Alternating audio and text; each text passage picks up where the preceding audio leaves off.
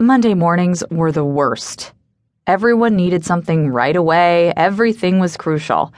As much as I wanted advancement in this company, I planned to work towards something more than what my boss, Lola, did, coordinating schedules. I spent the morning entering new templates for inter-office memos, which I considered ridiculous busy work. But personnel wanted each department to have a uniquely colored memo so they could tell at a glance which department the correspondence was coming from. Just an easier way for Anita, aka Attila, to avoid those emails she didn't want to deal with. I'd brought my lunch and ate with my coworker Sydney in the break room. She'd had a date this weekend with a guy she'd connected with through an online dating service, so I had to hear all the pros and cons about whether she should agree to a second date. What she told me about the man didn't trip any warning bells, but I knew the guy wouldn't trip my trigger either. "Lennox, you should totally join the service," Sydney said for the 100th time. "I bet you'd have hundreds of guys signing up to take you out." "Sid, I'm happy that this is working out for you, but I'm just not the type to let a computer pick a match for me." "That's what it does! It finds your type. It really works." "So I've heard, but I still have a problem meeting a guy who could have totally lied about who he is just to get a hookup." "You make it sound like an escort service." I wiped my mouth. "No, with an escort service, you know exactly what you paid for going into it. With online dating, not so much." "You are impossible," Sydney complained. "Wrong, I'm practical." "So very glad to hear that, Lennox." Thankfully, all I did was gasp with surprise at Brady Lund's interruption. But he had scared me enough that I threw my bag of chips all over the table. My face flamed.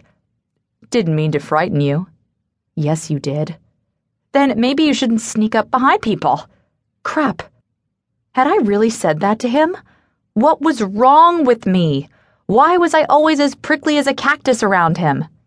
He chuckled. I looked up at him. Mistake. Few men wore a suit as well as Mr. Perfect.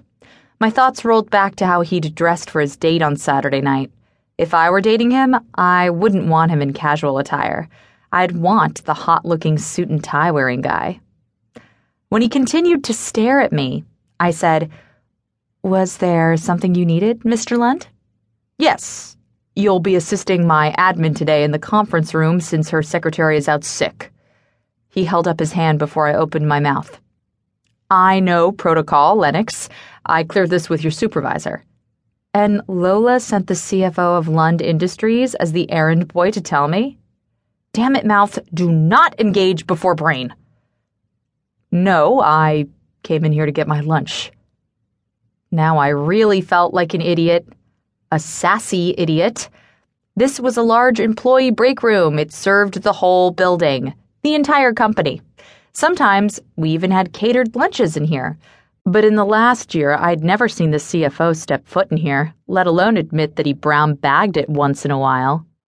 "I'm sorry, I just assumed that I don't eat lunch?" He flashed his teeth in a predatory smile. "Or that I prefer raw meat tossed in my office rather than swimming around looking for chum?" I couldn't help but smile. Of course he was aware of his reputation as a shark, and it was really hard for me not to make a crack about sushi. He walked over to the fridge, and I told myself not to gawk, but my greedy side ogled him.